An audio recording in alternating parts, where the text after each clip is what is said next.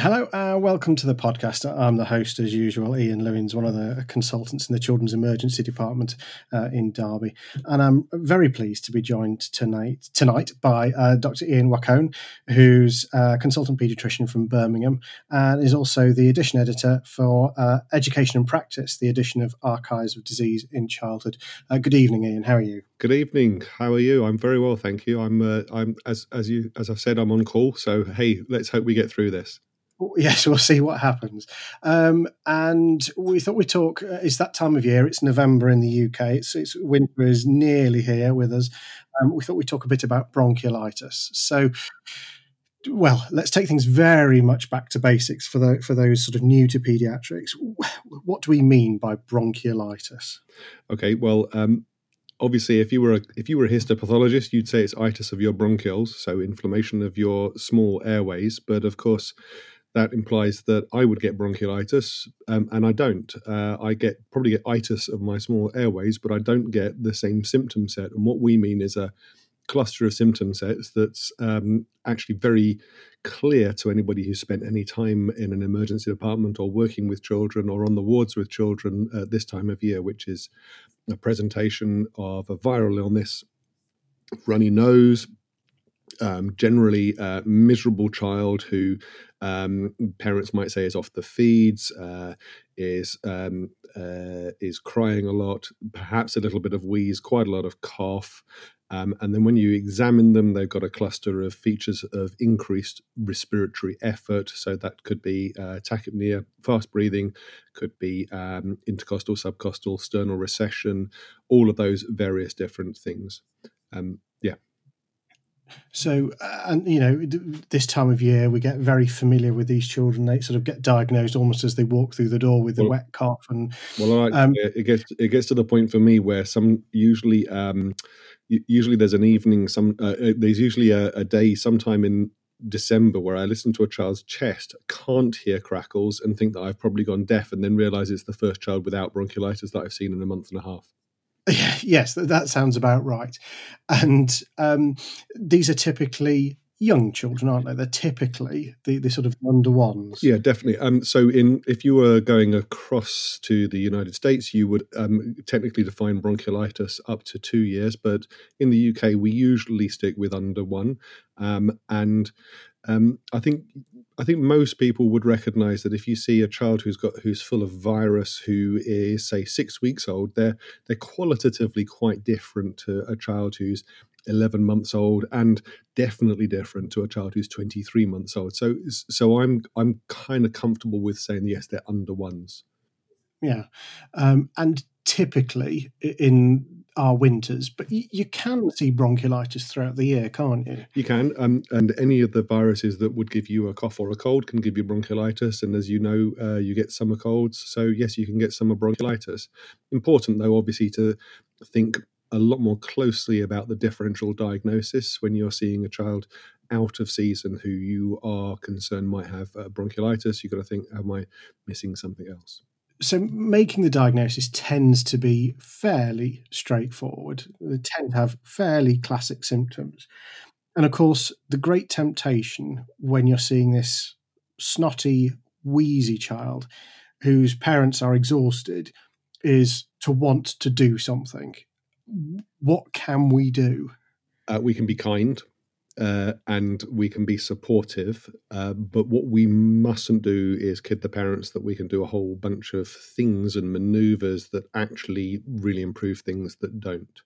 And you know, the temptation, of course, is to say, well, I'll just try some bronchodilator. Maybe I'll give you some salbutamol. Maybe I'll give you some Atrovent.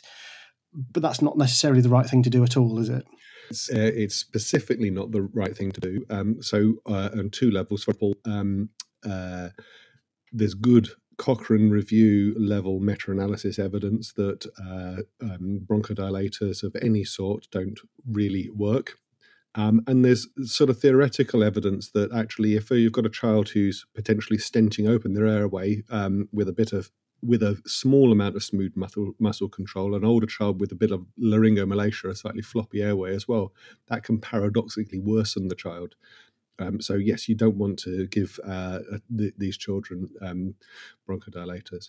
And I mean, I don't know if you've ever experienced bronchodilatory, and I don't know if you've ever felt the need to have a little on your own nebs, but it's a methylxanthine. It gives you a bit of it kind of gets you a bit wound up. We've all looked after children who've spent a night on very high dose methylxanthines and really jittery. So it can make you feel pretty unpleasant as well. So yes, we should avoid where possible. Yeah.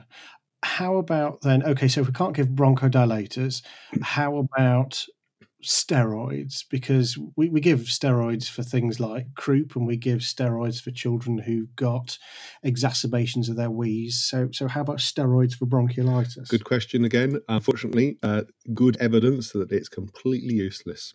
Okay, so we can't give steroids, we can't give bronchodilators. How about then hypertonic saline, nebulized hypertonic saline? That sort of seemed to come into fashion a little while ago. Yeah, so it did. And I have to say that for a period, I was convinced by the evidence. I thought that the meta-analyses were tending to give us positive evidence. We took a pragmatic decision to remove it from our guideline at Birmingham Children's Hospital when the NICE published its first bronchiolitis guideline, must be 4 or 5 years ago now, and said actually, in their view, the evidence was not positive for it. And to be absolutely fair, we haven't seen a significant increase in pathology, and we haven't, and our nurses prefer it because it's a pain giving the nebulized salbutamol every 6 hours. And I have to say, I mean, there's a part of me that thinks, last time I had a cold, would I like somebody to nebulize some seawater at me? No, I don't think so. So there's a part of me that sort of intuitively agrees with this as a negative thing, but I shouldn't allow my biases to come in quite as strongly as that. Okay, so that's another no. I'm sure I've seen somewhere from the American Academy of Pediatrics, they talk a bit about nebulized adrenaline for sort of severe bronchiolitis. Is that something that you use routinely at all? Or? No, we don't, and I've not seen it used. I think the thing with I do find that evidence a little puzzling because, again, so Cochrane seems to be slightly more in equipoise about that. The NICE review of it would suggest that we shouldn't use epinephrine adrenaline in bronchiolitis, but I've often wondered whether this is something to do with the if you like, the sort of the structure of practice in the US. So, for example, you are an office-based primary care pediatrician. Your child rocks up with some bronchiolitis, and therefore you do some maneuvers that give you a short-term improvement. So most of improvement that we're looking at is things like length of stay and symptom sets, whereas if you're an office pediatrician, you're not looking at length of stay because you're not admitting the child. So I wondered whether that might be it, but we certainly in the UK, it's not recommended. Okay, so is there any evidence that any treatments make a difference? So there's making a difference, meaning getting the child better fast, or making a difference in terms of supporting the child. So I would say supportive therapy is the key thing. We know that there are some things that make children worse. So we know that excessive handling of the child makes the child worse. We know that, for example, something that feels intuitive, and in fact, I had a fairly robust conversation with a mother on the ward round just earlier about this, which is nasal suction. People think, oh, right, well, I'll just suck out this poor little mite's nostrils and maybe they'll be able to breathe better. But unfortunately, there's not any good evidence that that's useful. NICE recommends it only in the situation where you've got apneas, where the baby's stopping breathing. But otherwise, as I put it to my colleagues, when I've got a cough or cold, I don't really want you putting a hose pipe up my nostrils. Quite. And in terms of, routine investigations, chest x-rays, blood gases, do they have a role? They have so so routine investigation. So a blood gas is very tempting, and I suppose that's one of the less harmful things, although that always seems to show a slightly high lactate, which is kind of annoying because you then have to chase that down. I remember a conversation many years ago with Howard Buckner, who used to be my editor-in-chief at Archives, and he talked about the fact that his guys used to do. He said, "Do you have this?" I won't do the American accent because it was terrible, and I was criticised for it earlier. But he said, "Do you guys have the same that we do?" Everybody does X-rays, and they see schmutz on the X-ray, and then they have to start antibiotics because the child's got schmutz. And I've always thought that word schmutz is very helpful because it shows you that this idea of just a bit of clag on the X-ray, which you're sure if the child had a cough, it would probably move to somewhere else. It's probably just simple atelectasis, tiny bits of collapse of the lung that are just going to reinflate again.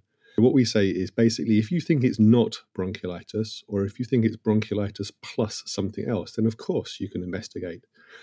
So if the child's got a temperature of 39.5 and seems to have respiratory sepsis, well, of course you can do a chest X-ray, and of course you can start doing a full blood count and perhaps doing some Usinase and CRP and all of that sort of stuff if you want to do that. But if you think that it's bronchiolitis, then it's a clinical diagnosis, and at that point you don't do any further testing. Okay. Now, you and I have seen, I suspect, a reasonable number of bronchiolitis seasons, and you and I kind of know what to do and not what to do. But I guess one of the great challenges in the emergency departments when you have people who are new, who rotate around, is making sure that they know what to do, and more pertinently, I guess, what not to do. Which kind of was the sort of lead into doing this podcast, was that you tweeted something of, here's how we are going to try and make sure that everyone is doing the same thing, and probably, again, everyone's not doing the same thing. What was that all about? Yeah, so I've developed our bronchiolitis guideline with lots and lots of help from lots of colleagues over the years, and each year I sit and sort of try and refresh it. And the thing that really struck me this year is how many sort of conflicts we set up within our healthcare system, not deliberately but inadvertently. So, for example, you've got the parent, the nurse, potentially a physiotherapist, sometimes a senior nurse. We've got outreach nurses from our ICU. We've got our ICU doctors. We've got our hospital at night on call doctors. We've got our ward round doctors, and they're all they're all concerned to do the best they possibly can for the child. Obviously, I mean that's why they get up out of bed to come to work. Obviously. But we set them up into sort of a conflict. So you've got, say, for example, you've got a parent and the nurse are concerned about the child, and that's great. And so you need to come and review the child. Or you've got a nurse who's not that experienced, but thinks everything's okay, but you just want that child reviewed for reassurance, which is also completely reasonable. So then up rocks the doctor and thinks, well, I think everything's okay as well, but I kind of have just got to do something, haven't I? I've just got to, maybe I should just fiddle. Maybe I should just add something in. Maybe I should do something. Now, I had a conversation with Ian Sinner, who's a respiratory paediatrician in Alderhay, and not in real life, obviously. I don't get out enough for that, but online. And he was talking about something they talked about called sitting on your hands. And we came up with this idea, time to get better, which is a sort of a really bad dad joke pun, because basically you and I both know that the key thing in bronchiolitis is giving the child time to get better. The child gets better in spite of us, not because of us. And then this idea in general that it's time for us to get better at doing bronchiolitis. And so this is a series of, this is a care bundle, which is a series of ideas wrapped around the child, that if we can deliver all these different things and give people the confidence that, okay, we don't need to escalate, we don't need to handle this child loads and do lots of tests and start lots of medicines, we can be comfortable that the child is going to work a bit harder, that we can be comfortable that the child is tolerating some feeds and isn't just being hungry, and we can minimize the amount of additional oxygen and respiratory support we get, then we give the child time to get better, and we can all talk the same language. And what sort of format does this care bundle take? Is it a physical thing? Is it an electronic thing? So it's basically it's a sort of an A3 printed sheet, laminated, which I have scattered various places around the hospital. We've got a paediatric assessment unit, which is a 19-bed unit where 16 cubicles, and there's a copy of it in each cubicle. So I'm hoping that the parents are reading this and saying, okay, I get that. I get that why you've restricted my child's feeding. Actually, now I think my child's getting a bit better. So why can't we try a bit more? Why can't we get that nasogastric tube out? Because it says here that you can take the tube out as soon as it's not being used anymore, and so on. Okay, so it's aimed at parents as well as healthcare professionals. It's aimed at anybody who's involved in looking after the child. Yes, so parents, healthcare professionals, grannies, and grannies coming in and visiting. Everybody needs to. Like I said, the main thing is if we set up a conflict, then people feel it's necessary to do something, and I'm keen to avoid that conflict and say, actually, not doing something and watching and making sure that the baby's safe and supporting them, that's actually very important as well. So is that something that you've now rolled out immediately? Yep, that's up and running at the moment in our organisation. I did the ward round earlier. A couple of cubicles, the laminated posters seem to have gone missing, but hey, found another couple, stuck them up again. And are you going to sort of look back at the end of in spring maybe and sort of assess whether this has made a difference, and if so, how are you going to measure that difference? That's a good question. So I'm not an academic. I don't have even though I edit with archives, I haven't ever been a PI or anything like that. So I thought about doing this in a sort of a terribly sort of highfalutin academic way, but actually the key thing for me was just attempting to improve the quality. Now, what we are going to try and do is we use this concept called micro audit. I don't know if you've come across it, but it's very, very small, very easy audits where you pick 5 or 6 items and just put a tick or a cross over 10 observations, so that then you can make a very easy percentage. And so we can look at really simple aspects of this and see whether we're achieving it. So you could look at the next 10 patients and say, did we manage to avoid doing a chest x-ray on this patient? Did we manage to avoid doing blood tests? Did we unnecessarily restrict fluids? And just go 1 or 0, tick or cross, and then say, okay, feed that back the next day on the ward round as a sort of this micro audit, and then say, okay, so why is it that we're doing so many chest x-rays? What's causing that? Is it part of our relationship with our emergency department? Are we not communicating this well enough with our colleagues there? Or have we got some unmet need that we're not understanding? So it's that sort of iterative approach that about implementing the guideline, the care bundle that we're looking at, actually assessing whether it saves us masses of money, loads of time. Well, I think if there was something that halved the length of stay of children with bronchiolitis, I think we'd already have guessed and worked it out by now. But for me, in our organisation, we have between 200 to 400 children a year come through as inpatients with bronchiolitis. So if I can shave off half an hour or an hour of all of their stays, just get them out of hospital slightly sooner, safely, but slightly sooner, that's a significant help and improvement to the bed pressures that we'll face over the winter. Yeah. And certainly I saw when you tweeted this idea, actually there's quite a strong and positive response to that. Can people access this, or is this sort of specific to Birmingham? So absolutely, I'm very happy to share this. I don't feel any kind of any significant ego in it, except obviously if you rip it all off, I'd quite like you to say, oh, Birmingham Women and Children's Hospital, that's great, but if people want to email me, Ian Waccone, all one word, at nhs.net, or that's also in the front of archive, front of Education and Practice. If you want to have a look there, that's where my email address is. Very happy to share the link to. I've got it all in a Google Drive, and you can download the PDF of our poster. And also, I tend to sort of share some thoughts about how we implemented it as well. Because of course, I'm not doing this as a one-man band. I've got loads of support from colleagues, and my every iteration of the guideline is hugely reviewed, especially by my pediatric ICU colleagues who like to take a very close eye at any suggestions like this. But obviously, people need to understand that the suggestions that we make aren't. I'm not nice. I'm not Cochrane. Therefore, they need to sort of think about, okay, does that look rational and real to me, and do it on their own.